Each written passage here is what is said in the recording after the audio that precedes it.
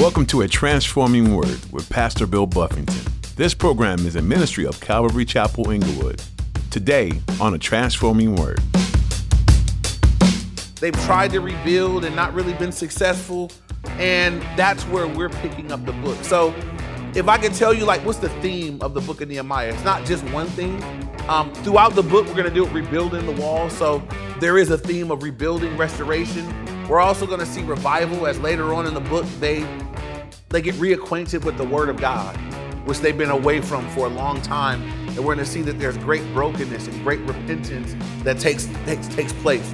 In today's message, Pastor Bill will share with you about the central theme of the Book of Nehemiah. The Book of Nehemiah is based around the idea of rebuilding or restoration. Later in the Book of Nehemiah, you'll see a theme of revival. So what does this all point to? Jesus. We see not only a rebuilding of a city, but of a nation's relationship with God. Not only do we see revival of a nation, but a nation whose relationship with God has been rebuilt and refueled on the Word of God and His promises. Now, here's Pastor Bill in the Book of Nehemiah chapter 1, as he begins his message, Burdens into Prayers. What I like to do is give a little bit of an introduction to the Book of Nehemiah. It's a new book, so I want to give us a little context, historically show us kind of where we are when this book is written, the things that are going on surrounding it. Then we'll jump into chapter 1 of the Book of Nehemiah. So, burdens into prayers. And as we get into the message, we'll see why that's the case. So, some background on the Book of Nehemiah. We don't know for sure who the author of the book is. Most believe that it's probably Nehemiah or maybe even Ezra. But it's unknown. It doesn't state anywhere in the book who wrote it exactly. Even though it's telling us a lot about the person Nehemiah. It doesn't really matter who wrote it. But some books we know for certain who did. This one we don't know for certain. The time frame when this book was written. So we just went through the minor prophets. So you guys will remember that we looked at when Israel was exiled and then they came out of exile. So post-exile. So some of the minor prophets books were written after Israel came out of exile. Well, Nehemiah lines up with that group. So this was, so if I could tell you kind of the way it went down, God had told the children of Israel throughout their history, God told them, if you guys obey me, I will bless you and you will prosper in the land that I've sent you to. From the time he brought them out of Egypt, out of slavery, that was God's word to them. And as you follow through your Old Testament, it was very up and down. Israel's relationship with God. So there would be small seasons where they would obey the Lord and be blessed. There were lengthier seasons where they were rebellious and disobedient, and God would bring about certain consequences. God threatened through many of the prophets that if they didn't return, if they didn't repent, that he was going to allow their enemies to come and overtake them. And eventually that's what happened. Eventually God said, I've had enough. Y'all just ain't going to get it. So it's important to know that because God was very patient, but eventually God said, I'm going to allow your enemies to take you. And so it happened in two ways. Israel had been split into northern and southern tribes, so they had already divided themselves. And as they split into these two areas, in 722, the Syrians took Israel, the 10 northern kingdoms or tribes. They took them captive, and then there was 100 years later, Babylon took the southern kingdom captive. So Israel had been taken into captivity. When Babylon took them, they decimated Judah. They wiped out the land. They took Solomon's temple and they just broke it apart and decimated everything, and they left the land in ruins. Babylon took Israel's, the Israelites, and made them slaves. They took them captive into their land. So that's where they were enslaved for about 70 years. And 70 years later, they were released. King of Babylon allowed many of them to come back home. And if you guys that went through the minor prophets with us will remember, not everybody wanted to come home. That was kind of the sad part. So of about 2 to 3 million Jews that had been there in captivity, when they finally were told, okay, y'all can go on back home, only about 50,000 of them went home. A small remnant were willing to go home. And if you guys remember from some of the minor prophet books, when they got home and they started trying to build the temple, They looked at what they were building compared to what was, and they were like, oh man, it was just discouraging. And so as we pick up Nehemiah for context, that's where we're at. We got the remnant that have come back into Judah and they've come back home. There's not many of them. There's not a lot of power. They've tried to rebuild and not really been successful. And that's where we're picking up the book. So if I could tell you, like, what's the theme of the book of Nehemiah? It's not just one theme. Throughout the book, we're going to do it rebuilding the wall. So there is a theme of rebuilding, restoration. We're also going to see revival, as later on in the book, they get reacquainted with the word of God, which they've been away from for a long time. And we're going to see that there's great brokenness and great repentance that takes place. So, but before any of the work happens, right, we're beginning the book here. Before the walls are rebuilt, before any work gets done, we're going to see something that we see a lot of times in Scripture, that God will often give a burden to somebody. God will cause somebody to care deeply about what he cares about. And in this book, Nehemiah is that guy. Nehemiah is going to be the guy that he's just going to get word of how things are going back home, and it's going to trouble him so much. And so something I wanted to challenge us to consider right up front, even before we start, is what are you burdened about? And I want you to consider it, because maybe if you're burdened about things and you can look at what you're burdened about and says, I think God cares about this too. Then we're going to learn from Nehemiah chapter 1 what to do with a burden. If you look at what you're burdened with and you're like, I don't think God cares about this, you need to get a new burden. So some people are burdened about the wrong stuff. What are you really burdened about? And it's like, man, the Super Bowl, that's really bummed out about, so something dumb like that. So when I ask you to consider, what are you burdened for? And because, if you just be honest with yourself, maybe some of us would say, maybe you don't spend enough time with God in his word, thinking about the things that God thinks about.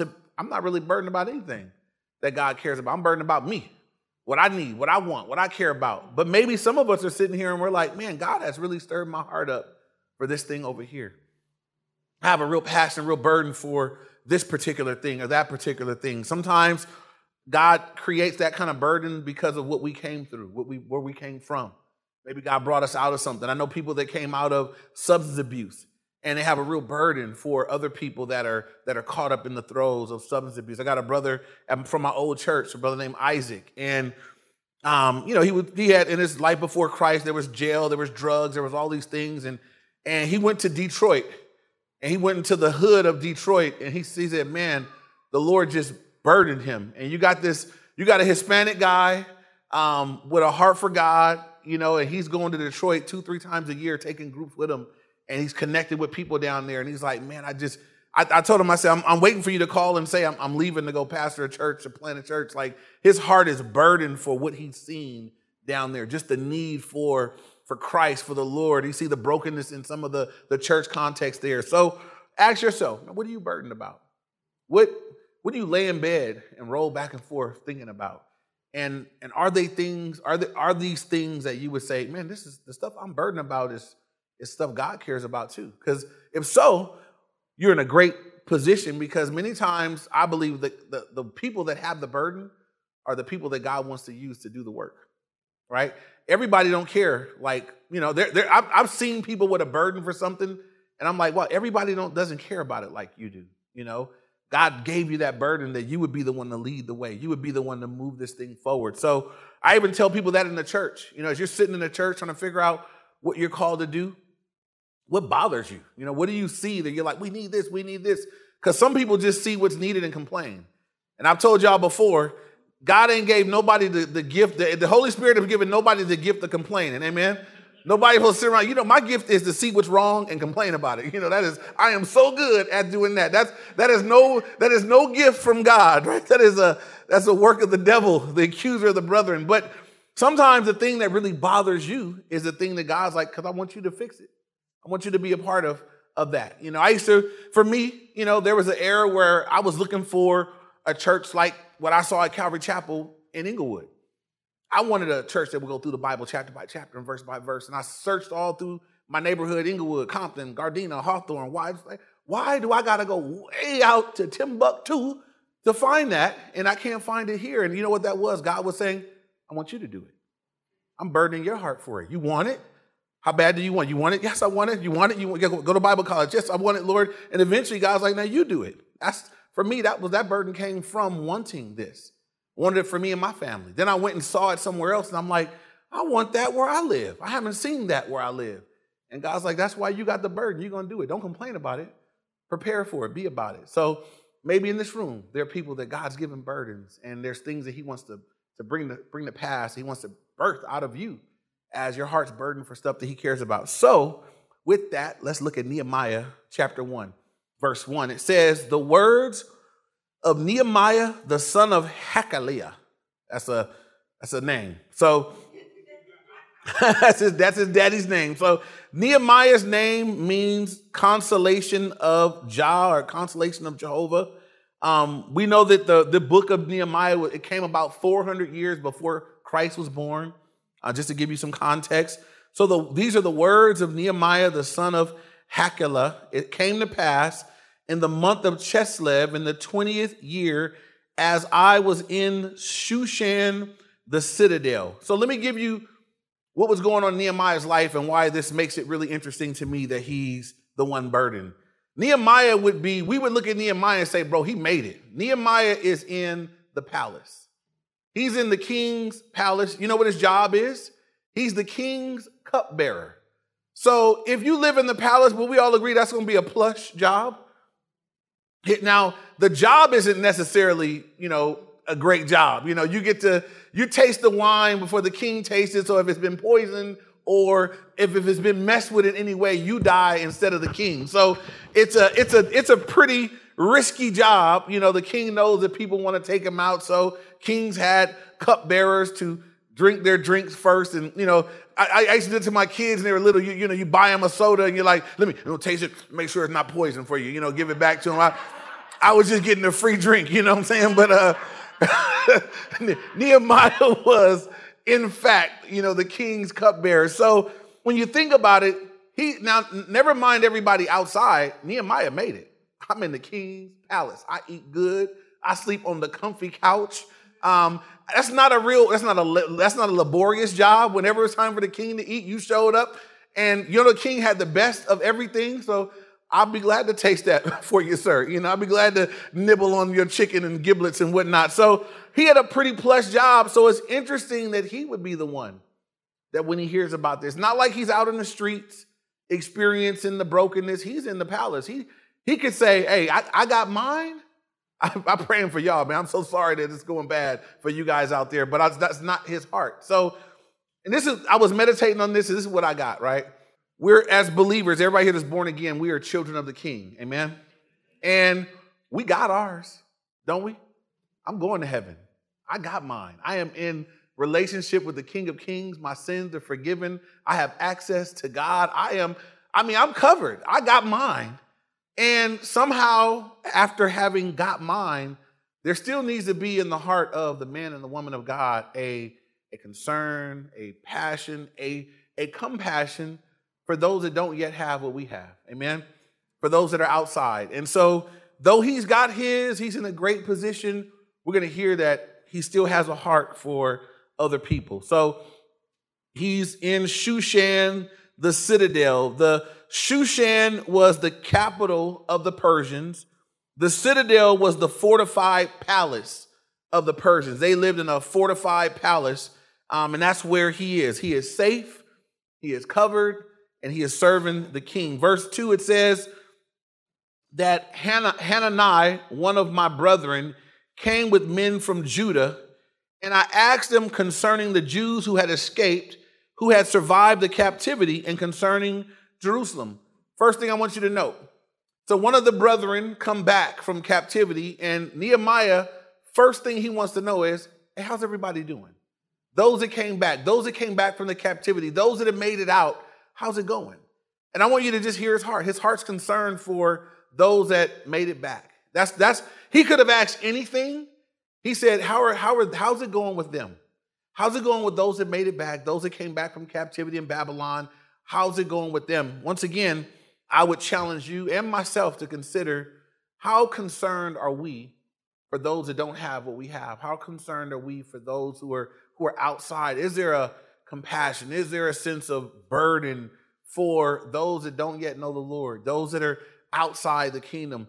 Even sometimes people that know the Lord, they're a burden for anything. You care about poor people. You care about hungry people. You care about hurting people. There's something that stirs your heart up. Is there a need that you see somewhere that you would say, man, I know that the Lord he would meet that need. He would do something about that because maybe God wants to do it through you. He's concerned about the well-being and the situation of others. And so he asks the first thing on his heart, hey, how are they doing? Verse 3 says, and they said to me, the survivors who are left from the captivity in the province are there in great distress and reproach. The wall of Jerusalem is also broken down and its gates are burned with fire. So he gets a really bad report. And I want to break that down real quick. First of all, he said the survivors who are left, number one, they're in great distress. Anybody here ever been in great distress? That's not a good place to be in. They're in great distress. That means they're not relaxed. They're not chilling. They're not comfortable. They're in great distress. The picture that's painted is that they're not doing well. These people are in great distress. That's the first thing. That's how they're doing. Then it says that and reproach. So they're in distress. They're in reproach. So they're not thriving. They're not doing well in the area where they are. So if you guys remember from the minor prophets, they came back and they didn't have enough people. There weren't enough people to do all the work. They didn't really have a lot of resources. The land is all torn up. And so it's not rich in resources like it used to be. And so they're not doing well. They're broke. They're poor, stressful. Anybody here's ever been broke and know that feeling of like, man, the what I need and what I got don't measure up. That's distress. It leads you to go do something. So they're distressed. They're in reproach. Not doing well are the people. And then it says concerning Jerusalem, the wall of Jerusalem is also broken down and its gates are burned with fire. In that day, the walls of a city represented your protection. So if the walls of the city were broken down, that means that you were exposed to the enemy. When you would take somebody, if you would beat them in war, you had to get through their defenses. If you guys remember Jericho, they had been unimpregnable because they had the walls, and God gave supernatural victory as they marched around according to God's instruction and shouted on the seventh day, and the walls came down and they went in. But other than that, no one had ever been able to take Jericho because they couldn't get through those walls. Well, here in Judah, the walls have been knocked down and burned with fire. They have no defenses. It'd be like living in a bad neighborhood and not having a front door. I want you to think about the insecurity that you would have, right? Because some of you, if you live in a bad neighborhood with a door, you put a screen door in front of your door. And by screen door, I mean a bar door, it's a iron door. So that you got to really, really, really want to get up in here to get up in here, Imagine they're living in this place. They've already been, they've been released from captivity, but they're back home. And there's nothing to stop the enemy from coming back tomorrow if he wants to. That's what the broken down wall says. It wouldn't even be worth building up a whole lot up in here, because if you build it up real good, we'll come right back forward. You have no defenses. That I want you to understand the discouragement that would bring, that we can't protect ourselves. We can't defend ourselves. Even though they let us go, we're few in number, we're small in money, and the walls are broken down. That's the condition of God's children, and they've been burned with fire. So, least we go too far, I want to remind us, why are God's kids in this predicament? Why is God allowing this to happen to them? Anybody? Because they were disobedient, right? Because sometimes people are disobedient to God and they live like this, and they're like, God, why did you do this to us? As though God did something that when we all agree, you did this to yourself. Amen? They did this to themselves. They did this by not obeying God, not walking with God. So, I feel bad for them, but it's their fault that they're here. It's their fault that this is the situation that they're in. But here's where the mercy of God is. God's going to burden a man to see this thing turned around. Even though this is their fault, even though their poor situation is their own doing, God's going to burden a man in order to see this thing turned around. Because God still loves his kids even when they mess up, which is amazing to me, that he's still concerned for them. Verse 4 now, it says, so it was when I heard these words that I sat down and wept and mourned for many days. I was fasting and praying before the God of heaven. And so I want you to see that Nehemiah hears about this. He's extremely burdened about what he hears. And look at what he does with this burden. It says when he heard these words, he sat down and wept.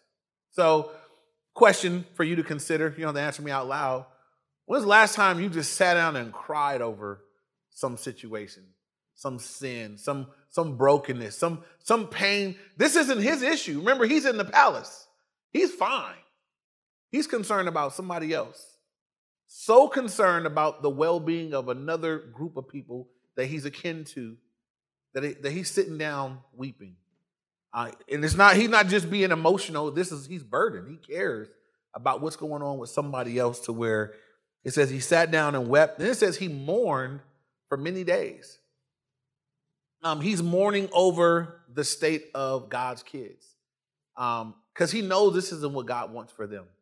He knows that this isn't God's heart. This isn't what God promised. We're going to see later on that Nehemiah is well versed in the word of God. He knows this isn't what God wanted for his people. That he knows this is a result of sin. And so he's looking at the result of sin and he's burdened. Then it says he fasted and prayed before the God. He was fasting and praying before the God of heaven. And so a word on fasting and prayer, because whenever it comes up in the word, I think it's a healthy thing that we go over it. There's a lot of reasons why people fasted in the word, but I just want to give a real quick explanation of what is fasting and prayer. We get an example here. One reason why people fasted and prayed, we see right here with Nehemiah, is because he's burdened for other people, and he's like, I'm going to set aside the plate and pray, because he wants to hear from the Lord. He wants God to give him some direction. What do we do about this? What does it mean to fast? Fasting is to not eat food. There's a few different types of fast in the Bible. There is what we would call the absolute fast, which Moses did. There was no food or water as he went up the mountain. That's a supernatural fast. I don't recommend that you get up. Your body can only really go 3 days without water. You can go about 40 days. That's it, without food, if you dare. And so, an absolute fast, that was something that he did on multiple occasions. God called him to that. And he had his encounters with the Lord. There's, a general fast is the abstaining from food, not necessarily water. And it's for the purpose of seeking God. Then we have a unique situation in the book of Daniel. We call it the Daniel fast, where Daniel said, I'm only going to eat vegetables and water for 10 days. And God responded to his fast by making him 10 times smarter than everybody he was in class with. He made them all look dumb. And God gave him gifts and the ability to interpret dreams and visions and everything else, because he honored God in that. He didn't defile himself with the king's delicacies and food. And so here, Nehemiah fasts because he's burdened and he wants to bring his prayers before the Lord. Some people say, oh, you can fast TV, or you can fast social media, or you can fast. And I'm going to just say that, no, you can't. Not biblically. You can give those things up as a means of, undistracting yourself, but just don't call it a fast, because it's not a fast. You can't give up something you don't need and say, I fasted. You need food. And so God says, when you fast, you're basically telling your body, who's going to say, it's breakfast time, sir. It's lunchtime, ma'am. It's dinner time, sir. And you're telling your flesh no, for the purpose of focusing on the Lord.